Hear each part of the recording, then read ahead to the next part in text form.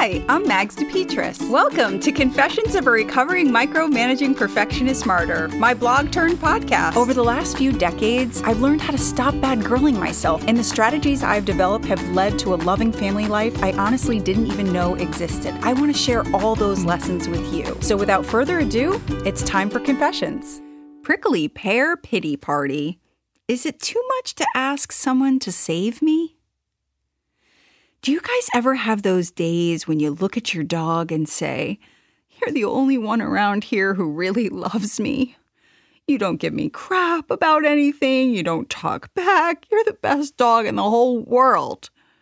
For years, when I was in that place where everyone around me felt like the problem, I convinced myself that I had nothing to do with it. I now know if I'm having issues with everyone around me, I'm the issue.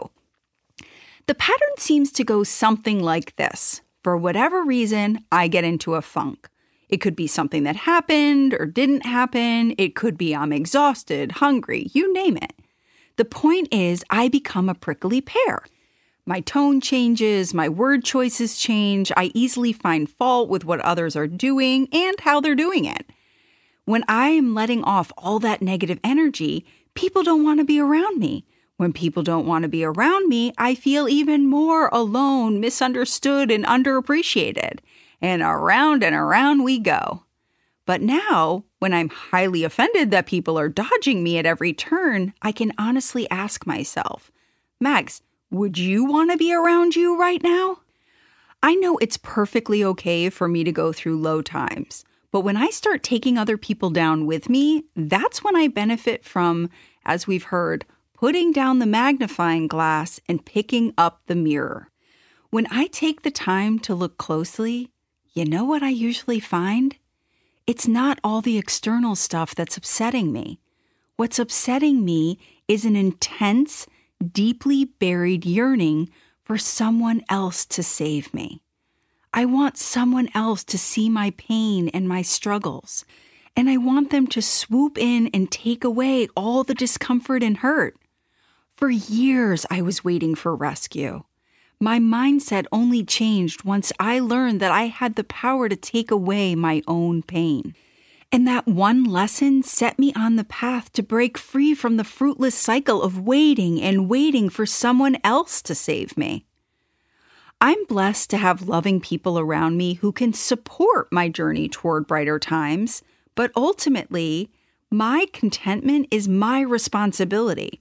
Of course, I still slip into save me mode on occasion, but offering myself compassion pilots me out of my prickly pear pity party so much faster than waiting for someone else to do the job. Team, I'm usually just tired. Trying to maintain passion and balance in the midst of work and relationships and parenting and life feels paralyzing at times. But now my crappy attitude can act as a red flag for me to recognize my need for rest.